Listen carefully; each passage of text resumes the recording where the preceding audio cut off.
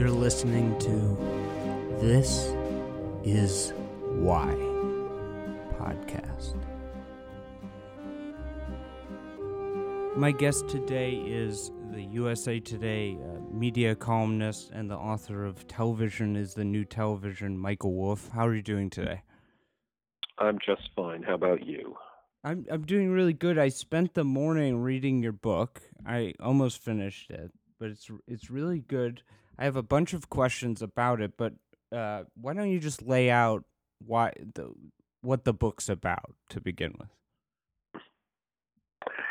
The book is really trying to reorient the discussion about the media discussion, and the media discussion has gotten to the point of I would say the state of the art of media discussion is that digital is the one and only future, and the digital world takes over the media world, and I'm trying to counter that, and I'm trying to say that that's largely hogwash, and as businesses go, television remains quite an extraordinary business. I want you to talk about a few companies you sort of put a spot and individuals you put a spotlight on in the book, if you don't mind. Can we begin with Facebook and Mark Zuckerberg and Sheryl Sandberg? You had a very interesting take on them. I think Facebook is a fine business. But what the Facebook business is Facebook is a volume seller of low margin advertising, again, it's a business. That's a business that you can make money in. It is ultimately not a very interesting business. It's akin to, in traditional terms, akin to Yellow Pages or a whole range of sort of lower value media. And beyond Facebook, you put spotlight on two companies, I think, that exemplify what's going on in digital media. The first of which is BuzzFeed. When you point out that there's a person I never heard of, Ken Lehrer, who maybe you could tell us about, who goes from the Huffington Post to BuzzFeed. Can you talk about BuzzFeed and him? Yeah, I think Ken Lehrer is a very successful entrepreneur, very smart.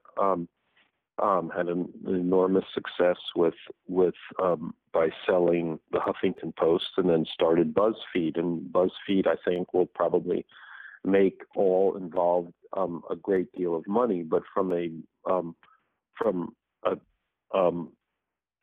value point, BuzzFeed is a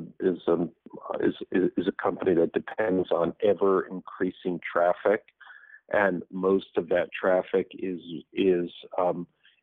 bought in an arbitrage that goes against it. So they're paying more than they can make on their traffic. Now, this is all with the future promise that somehow, having aggregated this kind of audience, its fortunes will reverse, and it will start to produce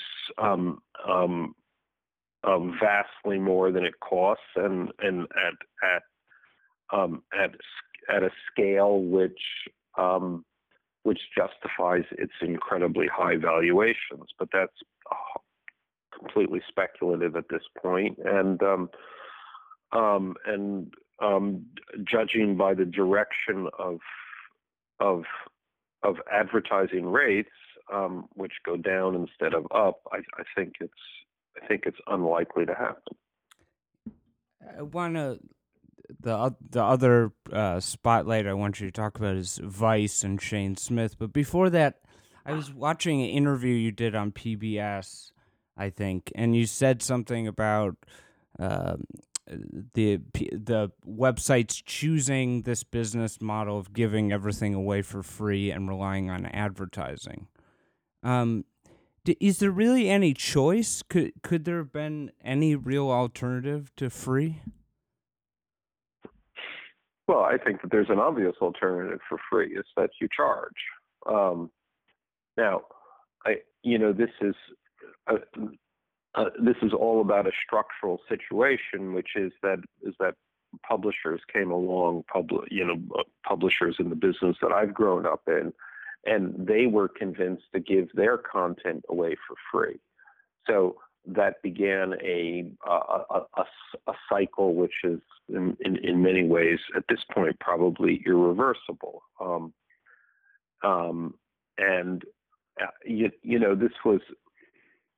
This was predicated. Free was predicated on the notion that you would be able to make far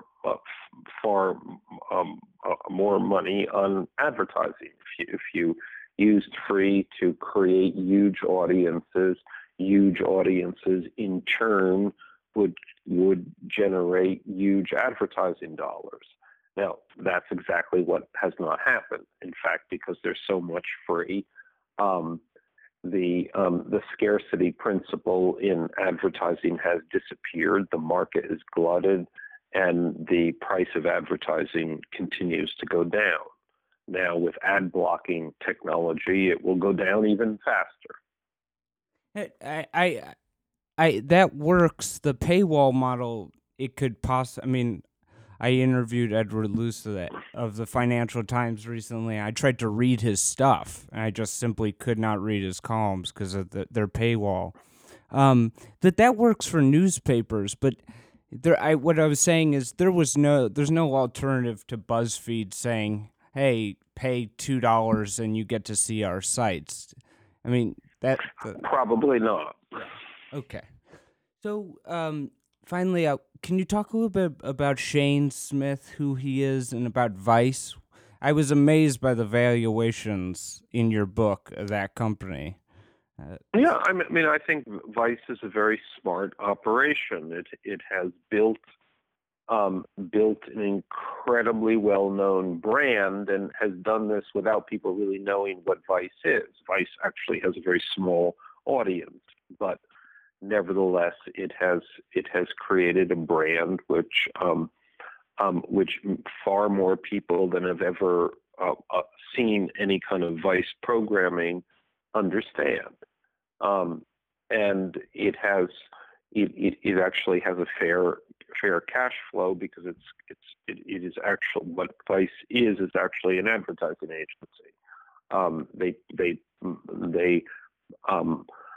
It's almost an old-fashioned model in which media existed to run ads, and media then created the ads that ran on the media it owned, and that's largely the Vice model. So now I want to get into some of the questions. Actually, you talk about Netflix, but I'll go to some of the questions I wrote down, particular about your new book. So the first thing is, can you boil your book down to saying that TV networks like CBS and HBO are simply way better at making video content than BuzzFeed and Vice? Is that sort of what it all boils down to? In a sense, yes. That's what it boils down to.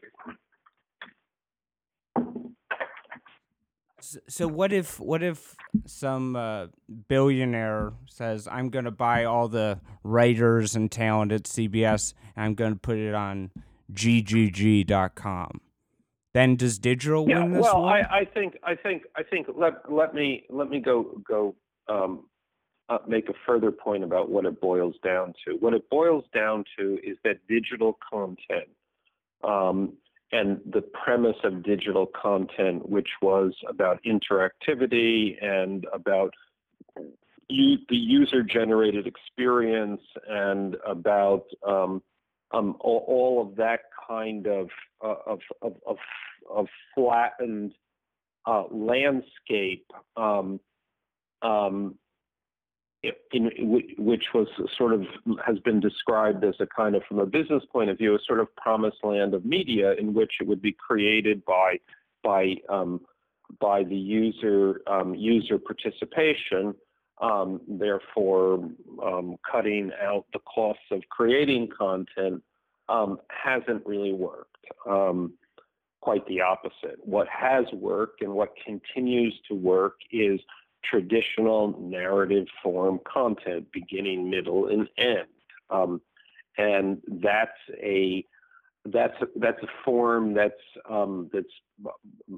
very hard to create, very expensive to create, depends on a very select set of skills, is ultimately, I would argue, a more complicated thing to do than to create technology, which is, of course, the thing that is most valued at this point. But what has really become the point of technology is just a different, and one can argue more efficient way to get to traditional content. So therefore, you have Netflix, which the argument is that Netflix has disrupted traditional entertainment, but obviously what Netflix is exclusively is traditional entertainment, traditional television. One thing that I was just watching a video of you at a conference, and you said something that was so true that I'd never thought about, which is that what do we talk about when you go to dinner with a group of people? No one is talking about quote unquote social media, but we're always talking about Breaking Bad and these TV shows, which is totally true. But the one overriding question in any social circumstance, with friends, with family, with coworkers, is the following, and everybody says it to each other. It is, what are you watching? Yes. What are you watching? What are you watching? Yes. But what if it doesn't? That's true, but what about this? I mean, look at the ratings. It said that, I don't know if you're aware of him, the Alex Jones. Do you know him? Yeah, somewhat. Yeah. They say he's the conspiracy guy. They say his show has better, more viewers, better ratings than a lot of MSNBC shows today. I mean, the MSNBC ratings are terrible. So does that fly in the face of your new book? Well, no. I mean, for one of the things, MSNBC is a relatively successful business, although the least successful, of course, of the 24/7 cable news channels. But it is relatively successful because it has a model in which people pay for it. So I'm paid directly. You have a cable bill. Part of that money goes to MSNBC. So that's a very successful model because it's half advertising and half subscription. Other models and digital models are almost all, save for a few instances like Netflix and Amazon, 100% advertising in a world in which the cost of advertising continues to go down. But can't that be disruptive? I mean, no, by a number of things. Let me give you an example. I would cancel my cable if I could watch the Chicago Blackhawks games without cable. If I could watch it, there are a couple of points there. How can you watch it without cable? Well, the cable is not only the way you get your television, but it is the way you get your it is the only way you can get digital programming. You cannot cut your cable. So the idea of cutting a cable is a digital myth. You are dependent on that cable. Well, I mean, you can pay for Wi-Fi without paying for the television. That's Well, yes, you can. You certainly can, as you could once pay for cable without Wi-Fi, but you're still dependent on a distribution channel, which will invariably package and repackage, so or bundle and rebundle, as it were. So yes, we can unbundle, and we will go through a period of unbundling. Or we will go from a period in which there is one bundle to there are a variety of bundles. But the nature of media is always that a hit. The fact that you have the exclusive thing that someone wants to watch and badly wants to watch means that you can then recreate a new bundle. That's the leverage of the media business, an extraordinary kind of leverage, actually. Let me continue with this devil's advocate line. I love the book. I really agree with it. But I want to just throw you some tough Sure. ones. So I think I just watched a video and the guy on the stage asked you about piracy. And you're like, oh, it takes a lot of effort. It's not as big as it used to be. Are you underestimating piracy? Let me give you an example. I don't see why it shouldn't be possible next year for somebody to design a way where you simply take one person's TV, you take the Chicago Blackhawks game that's live on CSN here in Chicago, and then you can watch it in perfect HD on any other screen without paying for it. I mean, that seems entirely plausible. And if that happened, wouldn't that disrupt what this whole TV model? Listen, everybody, if somebody steals your product or your assets, that's a serious thing. And so the issue is not piracy, but your willingness and ability to protect what you own. Now that failed for people in the music business for a lot of reasons, mostly having to do with their own disorganization and incompetence. It failed in the print business again because they just didn't see it coming. They just didn't know what to do when it arrived, and at the point when they still could have perhaps done something, were too disorganized to get together and do it. The thing about the television business, the interesting thing is that it's a business that has been about defending its own turf for almost the entirety of its existence. It's for better or worse, it has been very, very good at protecting itself. The original, YouTube came around, and YouTube was effectively a Napster for video. That's what it was meant to be, and that's what it quickly became until Viacom sued it, and rather sued it into relative submission. And so I don't see. I don't see the television guys making the same mistake as music and print. I just want to raise this question. Are you suggesting that had the music industry been as into defending its turf that they could have stopped piracy of music? Absolutely. How would they have done that? Well, I think it's. I don't know how they would have done it. I mean, as I said, the television business used a firewall of litigation to stop stop YouTube. The music business tried to sue Napster, did successfully sue Napster, but then failed at other points of this. So, I mean, as I say, one can always lose one's business. Nothing is safe in this world. Your business can be taken by any number of methods, by competitive methods, by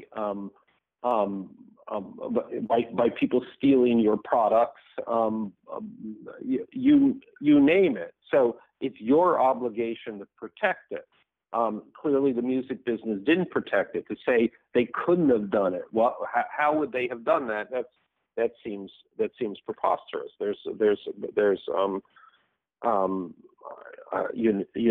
That's your responsibility to figure out how to protect your business. If you can't figure out, then you deserve to lose it. And it is absolutely possible that the television business could that people in the television business could be not up to the job. But as I say, I think that that's certainly so far they have been, and it's not their first experience with protecting their particular turf.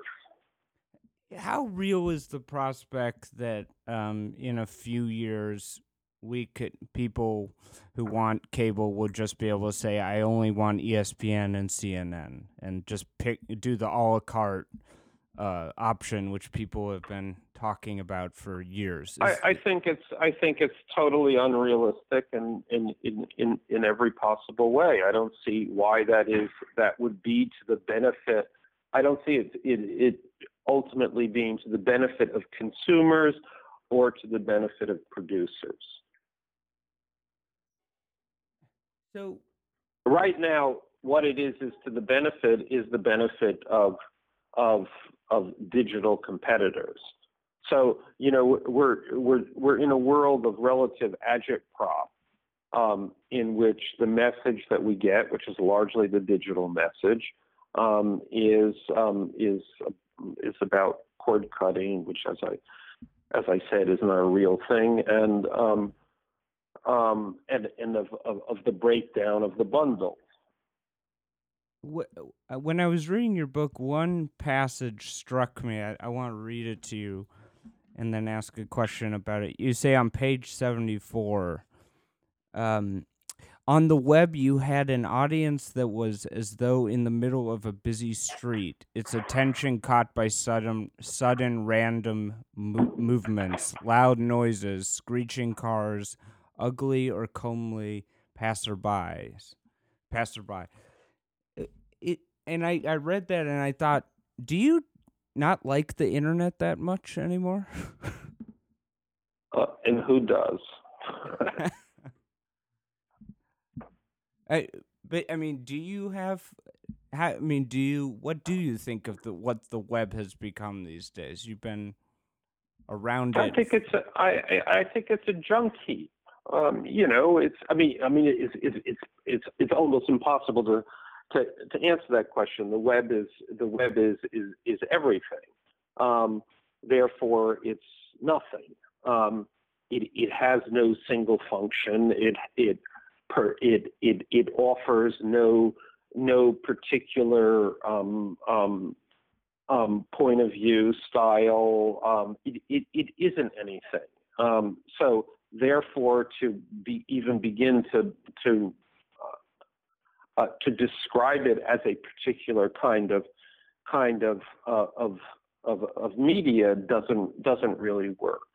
It's like it's like the publishing business, and the publishing business spanned from some high-end stuff to mostly dreck and junk and yellow pages and shoppers and catalogs and junk mail.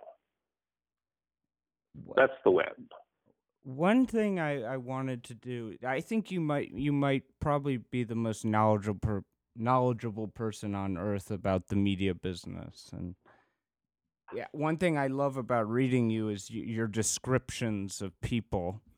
Um, well, actually, I want to do like a little name association later, but before that, I just remembered I would love to hear you talk about Yahoo and Marissa Mayer. You wrote a column on USA Today. I highly recommend your columns. They're a must read for me at least.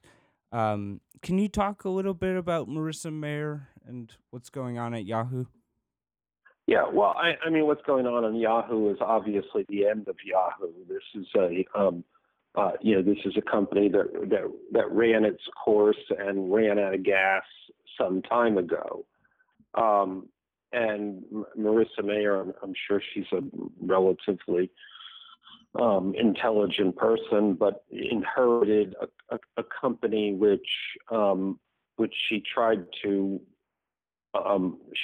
remake as something great, and that was an effort that just merely was, I think, what we call throwing good money after bad.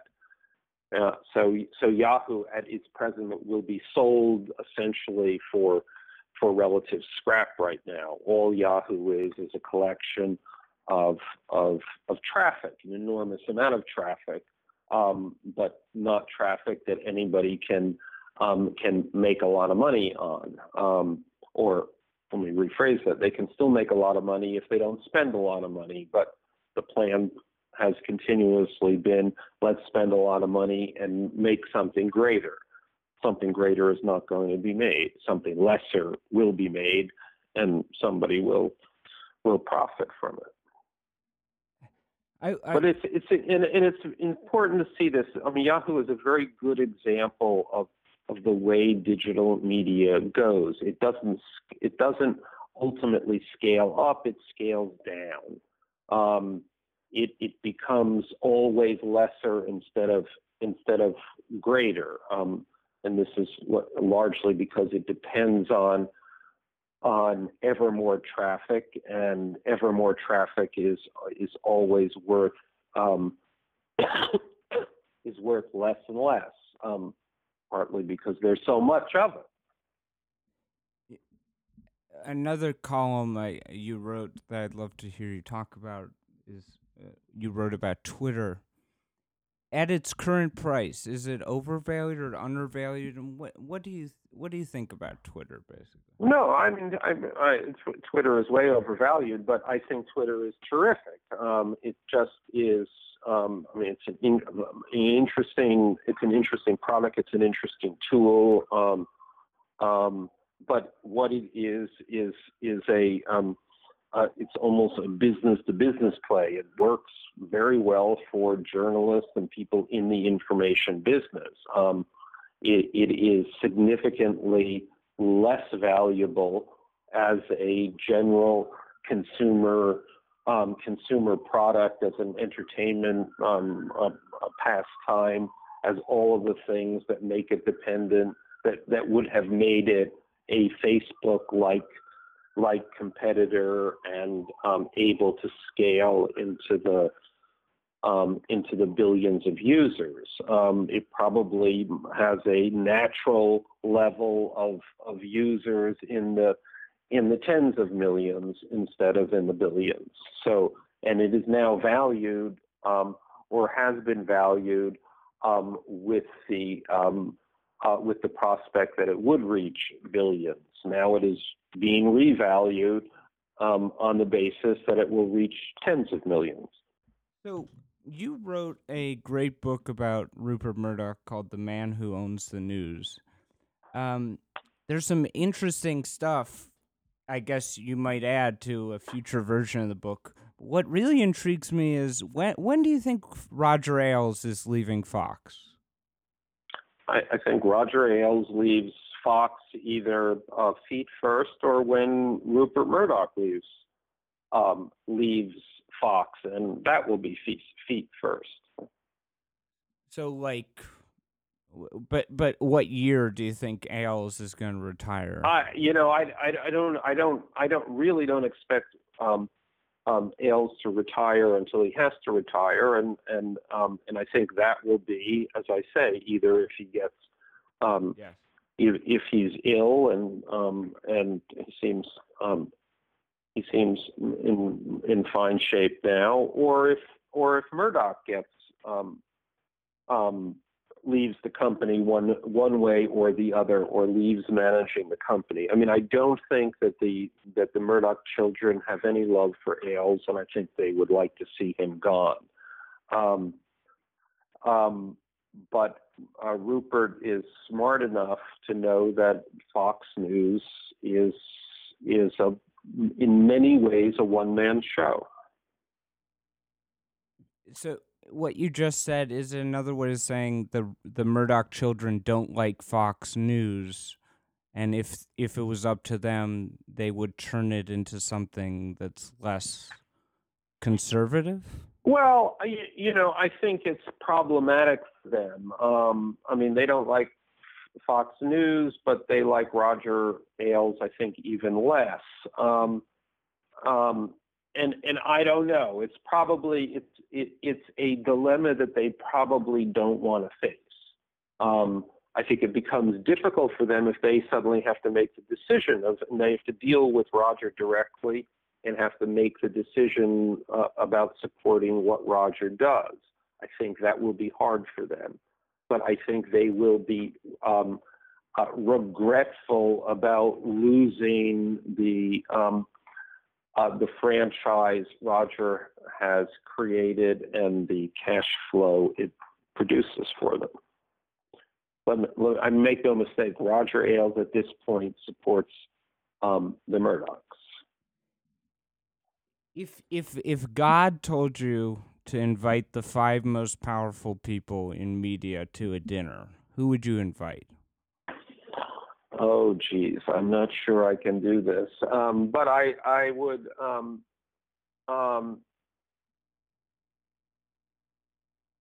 I would say right now it's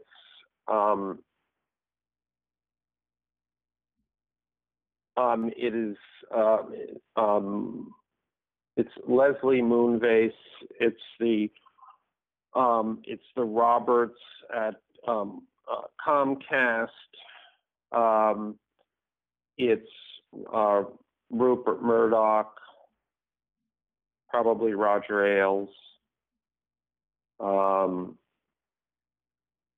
it's Bob Iger.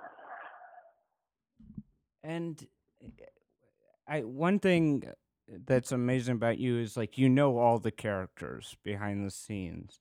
If you don't mind, I wanted to do a little bit of word association where you just can sort of tell me about the person, what they're like, or just give me your little thumbnail sketch of some people or your take on them. So if you don't mind, I'll just go for it.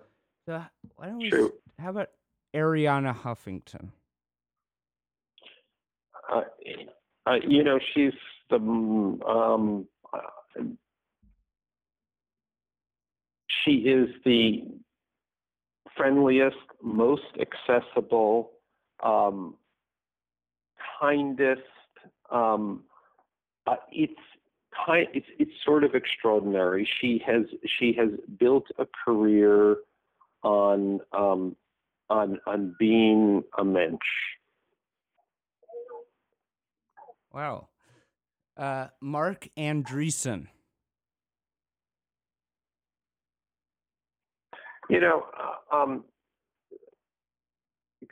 Extremely smart. A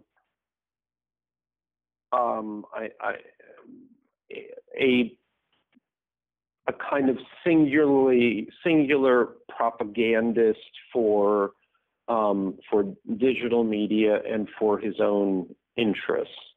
I think at this point in time, he's probably one of the few people whose very word might create a success. And in that, he's both. That's both obviously a danger and a gift. How about Jeff Zucker?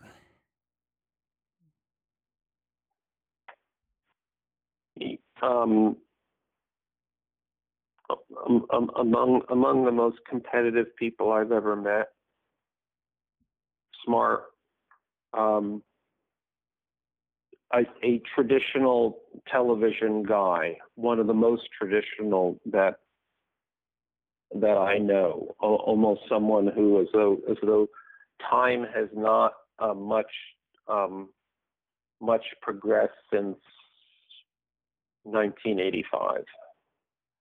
Sumner Redstone. Sumner. Well, he's, there was Sumner once said he would live forever, and that is proving to be true. Although he did not say what shape he would be in, and so he is living forever in a kind of half-life, which has proved to be very difficult for the companies that he owns. Ted Turner. Ted Turner is sort of, a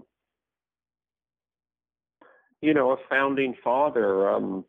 He made the modern media business, but has certainly not been a factor in it. I mean, almost a kind of became a kind of sort of tragic figure of the modern media business. The man who made it, and then the man who lost it. And that was by the sale of his company to Time Warner in the mid-90s. Nick Denton of Gawker. He's a shit.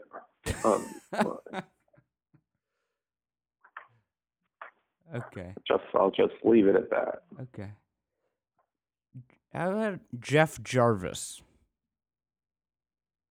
Yeah, I think Jeff is someone I like, and I've known for a long time. I mean, he's very vested. He has a vested interest in digital media. I mean, that's essentially, he left the traditional media business and then made a career as a proselytizer for and defender of digital media. So it's very, I often find myself in an argument with him, but it's an odd argument to have with someone who has a vested interest, essentially is a paid defender of digital media. You two should debate. That would be a good YouTube video. How about Tina Brown? Tina is a one of those particular figures that comes from a point in the history of the media business when you could spend and lose enormous amounts of money with relative impunity. And that's what she made her career and reputation on losing money. And it was a long career. And a long career, which means that she lost an awful lot of money. But I think those days are over, so I think she's fundamentally out of business. I'm not going to ask you that many more, but Ari Emanuel. Well, Ari is unique. She, Ari often calls me up. Has read an article of mine. He calls me up, and suddenly he's on the phone and he's talking, and it takes me always a minute to figure out who it is. And he sometimes likes what I've written, or sometimes hates what I've written, but delivers a critique very passionately. And then I say, yes, and then he says invariably, gotta go. Given what you've been writing about, I'm dying to hear. I haven't heard or read anything you've written about Chris Hughes and the New Republic saga. Do you have anything to say about that, What happened? I think I did write something, although I don't quite remember what it is. But yeah, I just think that was a pathetic business. He had no. I don't have anything new to add. Everybody has picked him apart and hammered him down to nothing, and he deserves it. He was foolish, if not a fool, and a level of arrogance that he has, I think, paid dearly for. You seem to not take a liking to the New York Times. I have a few questions on that. The number one being, will a Sulzberger own it in 10 years? But can you talk about that, and also what you think of Dean Baquet and Joe Aberson and what the paper is today? I don't think that the Sulzberger family will own it in 10 years. I think just the realities of the newspaper business have changed enough that it seems implausible that the same ownership models would continue for another would continue there indefinitely or for another generation. Otherwise, I mean, I think the New York Times is still a great newspaper. Without question, I think the greatest newspaper. It's the fact that I would do things differently than they do is a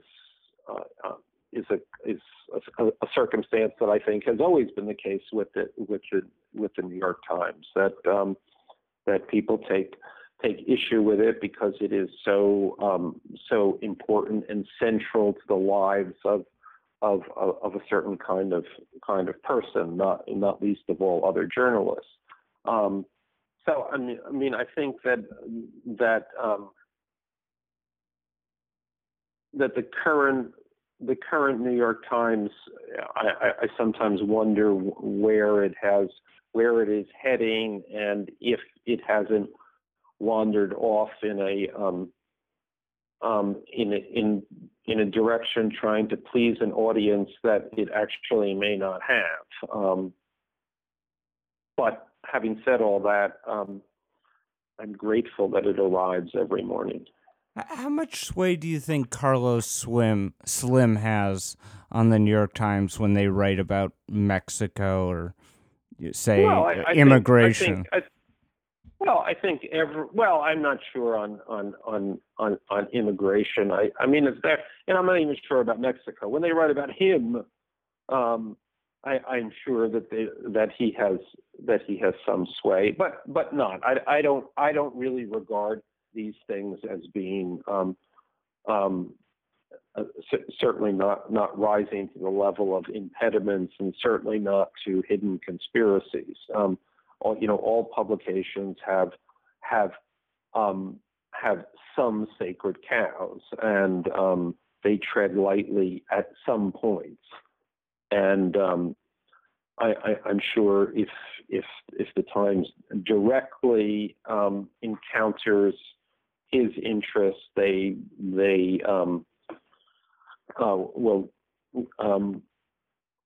In the many years that I was at writing a column for Vanity Fair, there were always, almost invariably, when you were writing about the media business, you ended up writing about Graydon Carter, who was the editor, writing about his friends, and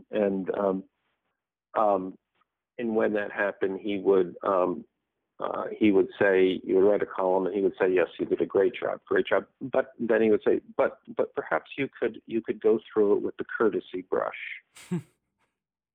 The great thing about you and your most recent book, Television is the New Television, is you are always, you sort of have this sort of contrarian streak, and you're always trying to pinch bubbles in conventional wisdoms.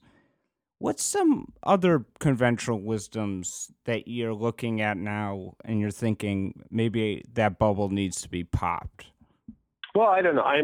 Most of all, I'm thinking about about the digital business, and the digital business, which I think is a bubble. I think it will pop. I think it is a promise that has not been realized, and that it will not be realized. Is also a business that I've spent a long time being very optimistic about. Actually, perhaps in my contrarian form, when most people were resisting the digital business, I was pronouncing it the inevitable future, and I seem to have been right about that. And now I think I'll be right about the fact that it will be the inevitable past. Anybody who's read your Wikipedia or read your journalism sort of gets a sense you're a very well-connected man. I mean, your Rolodex seems to be very deep with people of great wealth and influence. How has that been the case with you? Did you just grow up with a lot of people on Wall Street? Or have you purposely seek people out? How did that happen? That's funny, because I often find myself thinking, how come I don't know anybody? How come no one invites me to anything? How come I'm sitting home alone? So I think that this is all relative. I've been doing this for a long time, so I've met a lot of people. Some of them like me, many of them don't like me. And whenever I start a new article, I always think, oh, if I had just gone to that party or that party, then I would know the person I should know to write this article. But alas,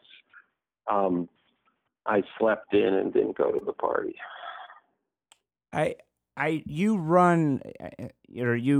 founded a company called not a company, a website, news aggregator called Newser. I'm wondering one person I forgot to ask you about is Matt Drudge in the Drudge Report. I would love to hear your take on it today. I don't really have a take on it. It's been extremely, I think it's one of those oddities, those digital oddities. It got an audience early on, has only ever continued to build its audience. It offers a very particular and narrow product.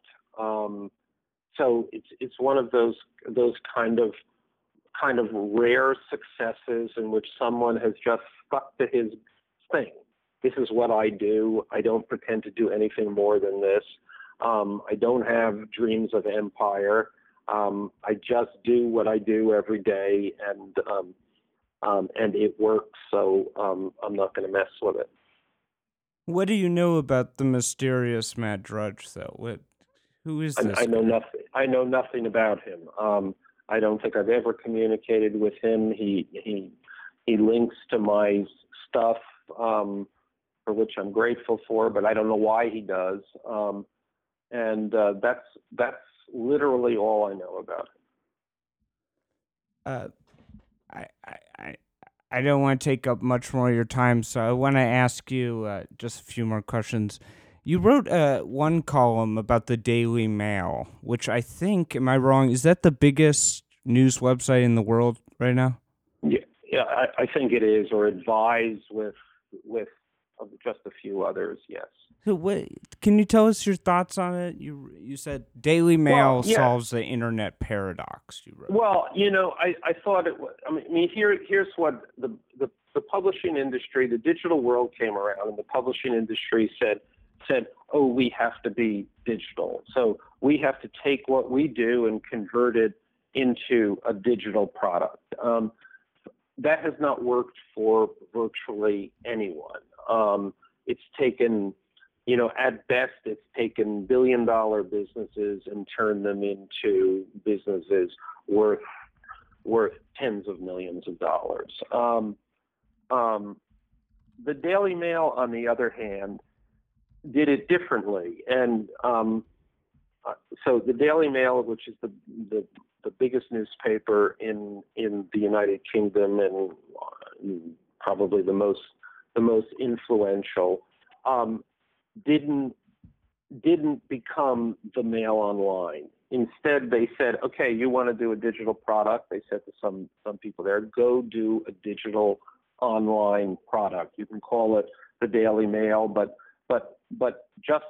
don't think about the newspaper. Don't translate the newspaper into a digital form. Just make a new product for the web, which they did, and it's been quite successful. And it's a sort of an international Hollywood gossip site, I suppose. Whereas the Daily Mail newspaper remains a very British, sort of always called the voice of Middle England, a product that actually, if you're not British, is very, very hard to read. But the two products don't compete with each other. They don't undermine each other, and they've really built they really are separate businesses. Yeah, it's strange, Sean. You have Christopher Hitchens' brother writing for the same site that has all this Kardashian news. It's sort of interesting. Right. So, if you had to add a chapter to your book on Rupert Murdoch, the man who owns the news, what would it be about? His new wife, or? Well, it's curious because it would almost take more than a chapter. There was the other biography, Murdoch biography, kind of authoritative Murdoch biography, was written in 1992, and at a point in which it looked like Murdoch's career was winding down. He was in his late 60s. He had actually promised his wife he would retire. It really looked like that was that he had accomplished what he was going to accomplish. Well, of course, that book came out, and he went on to and it turned out that was only the beginning, right at the beginning of the most transformative period in his career, which is the next 20 years. And when I wrote my book, which was after he had bought the Wall Street Journal, and I felt the same way. I felt that he was almost 80 years old, and he had accomplished the one thing that he had always dreamed of accomplishing, buying the Wall Street Journal, and that this was the wind down period of his life. Now, in fact, since then, and that was in 2008, again, possibly the most dramatic time in his career has once again happened, and that's with the hacking scandal in the UK, surviving the hacking scandal, the breakup of dividing his company in two pieces, the elevation of his sons to the top spot, and the end of his marriage, and the beginning of a new and wholly unlikely marriage. So I would say it's not really a chapter that's the man. It's another book. Maybe are you thinking of writing it? No. Well, I'm not going to make that. I'm not going to make the mistake of writing another Murdoch book until he really does exit feet first. Oh, okay. So you've spent time with Murdoch and at least interviewing, if not socially, with a lot of super rich individuals. What do they have in common? Some people say it's not about intelligence; it's more about risk taking. It's that they're bigger risk takers. I'm sure you've noticed. What they have in common is that they have more money. Well, not all of them Now, the started that question, way. why do they have more money? I don't know. They have more money because they were, yeah, because um, of of you know of luck and circumstance, and then occasionally a little vision, and of course the ability just uh, to stick to it. They don't lose interest in money, which actually most of us, when we get a little of it, do. Uh, What do you think is the biggest bubble in Silicon Valley as far as companies? Um, I think any business in Silicon Valley that is advertising dependent is is um, is in the middle of a big bubble. That includes Google. Yes. Wow. So do we have a tech bubble? Yeah, unquestionably. I mean, much of the tech industry right now is supported by advertising, and and I think that is going to go through a very, very difficult transition. It is going through a difficult transition right now. What do you call them? The CPMS, the cost of the advertising. Those have been, Yeah. I know Also, from ad blocking, the ability to sell ads is under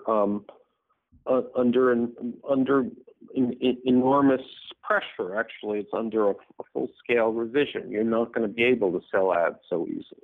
But the CPMS have been going down as you document in your book, but the valuations of Fang or Google and Facebook keep going or have gone up during that same time. Doesn't what do you think of that? Well, I mean, I think that's what you call a bubble, and there's a lot of reasons for that.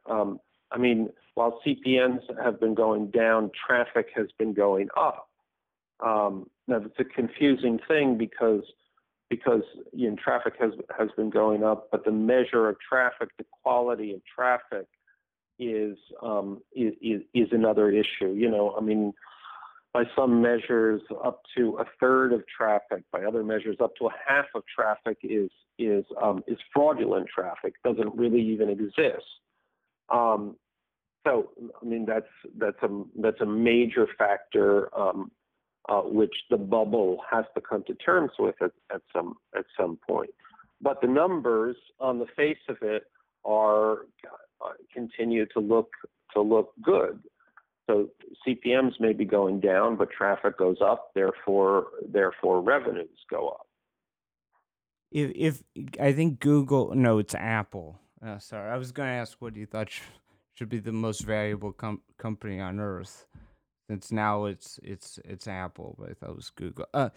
What do you think Oculus Rift virtual reality is going to do to the movie theater business? I don't think it's going to do anything to the movie theater business. I think it's one of those. The movies have always had this hope that something was going to come along and change the experience, make the experience better, whether it was 3D or Smellorama or whatever. And that has only ever worked on the margins. The movies work well, not really because of technology, but because of story. Why do you think Jeff Bezos bought the Washington Post? Because he could. Ego thing? Yeah. I mean, in interest, I don't think, I don't necessarily want to belittle it. I mean, I think he was probably interested in it. I mean, if you had $250 million that didn't mean anything to you, and you could buy one of the leading newspapers in the world, that would probably be an interesting thing to do. If someone graduated journalism school and they were offered a job from BuzzFeed and CBS, where would you tell them to go take the job? Geez, that's a I'm going to punt on that. I don't really know the answer to it. I think BuzzFeed is an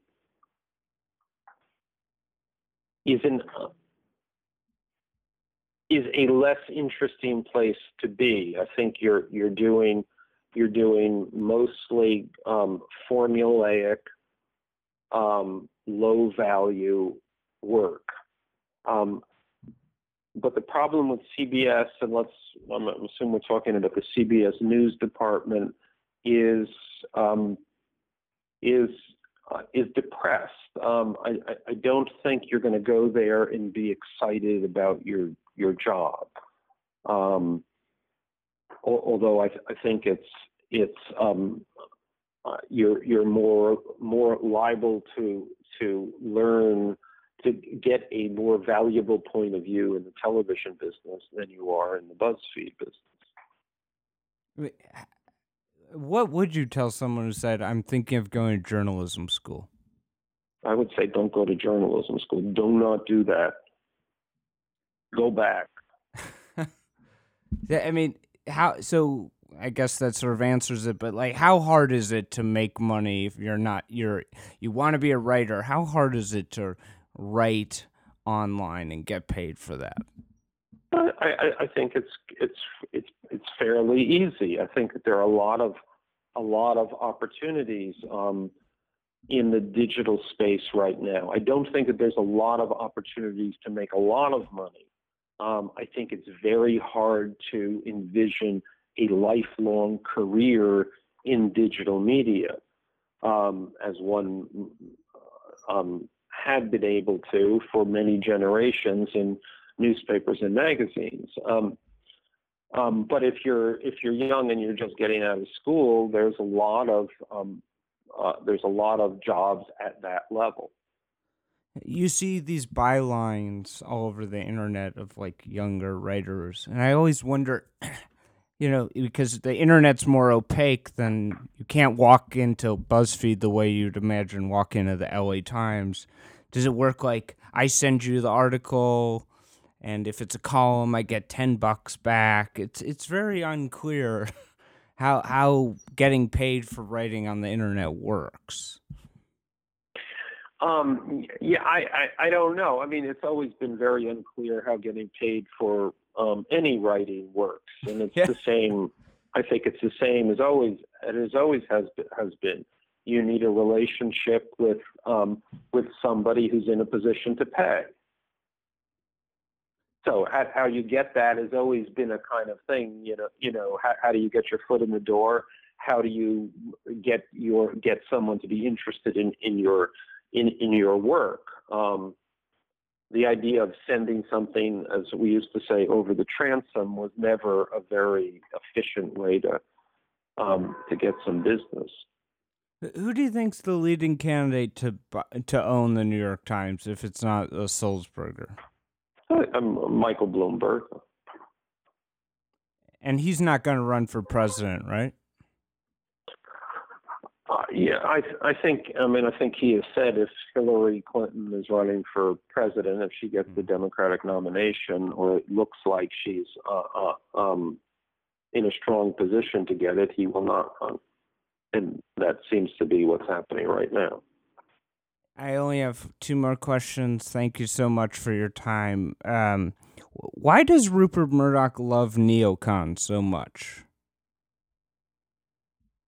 Well, I don't. He doesn't necessarily love the neocons so much, but he's Rupert is a very conservative guy, a kind of classically conservative guy.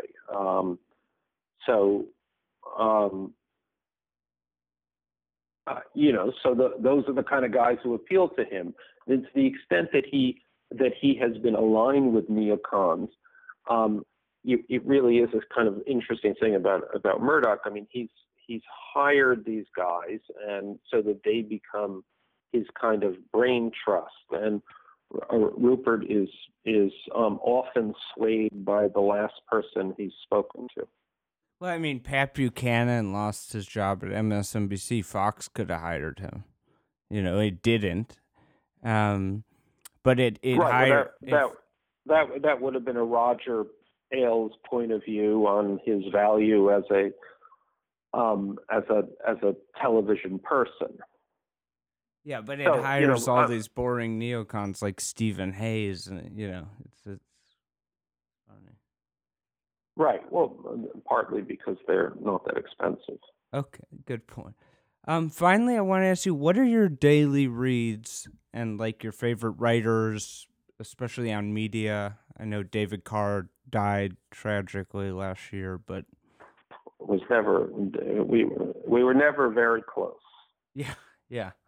I mean, not that he should have died, but nevertheless, I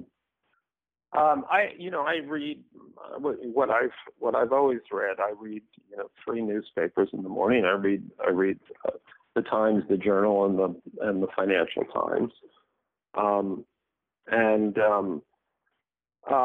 then I read the gamut of what catches my attention. There are no particular media writers or competitors of mine, if you will, that I'm especially enamored with, probably because they're competitors of mine. I think Jack Schafer is an extraordinarily good media writer. There are writers in the UK I like a lot. The UK journalism is probably closer to what I tend to do, but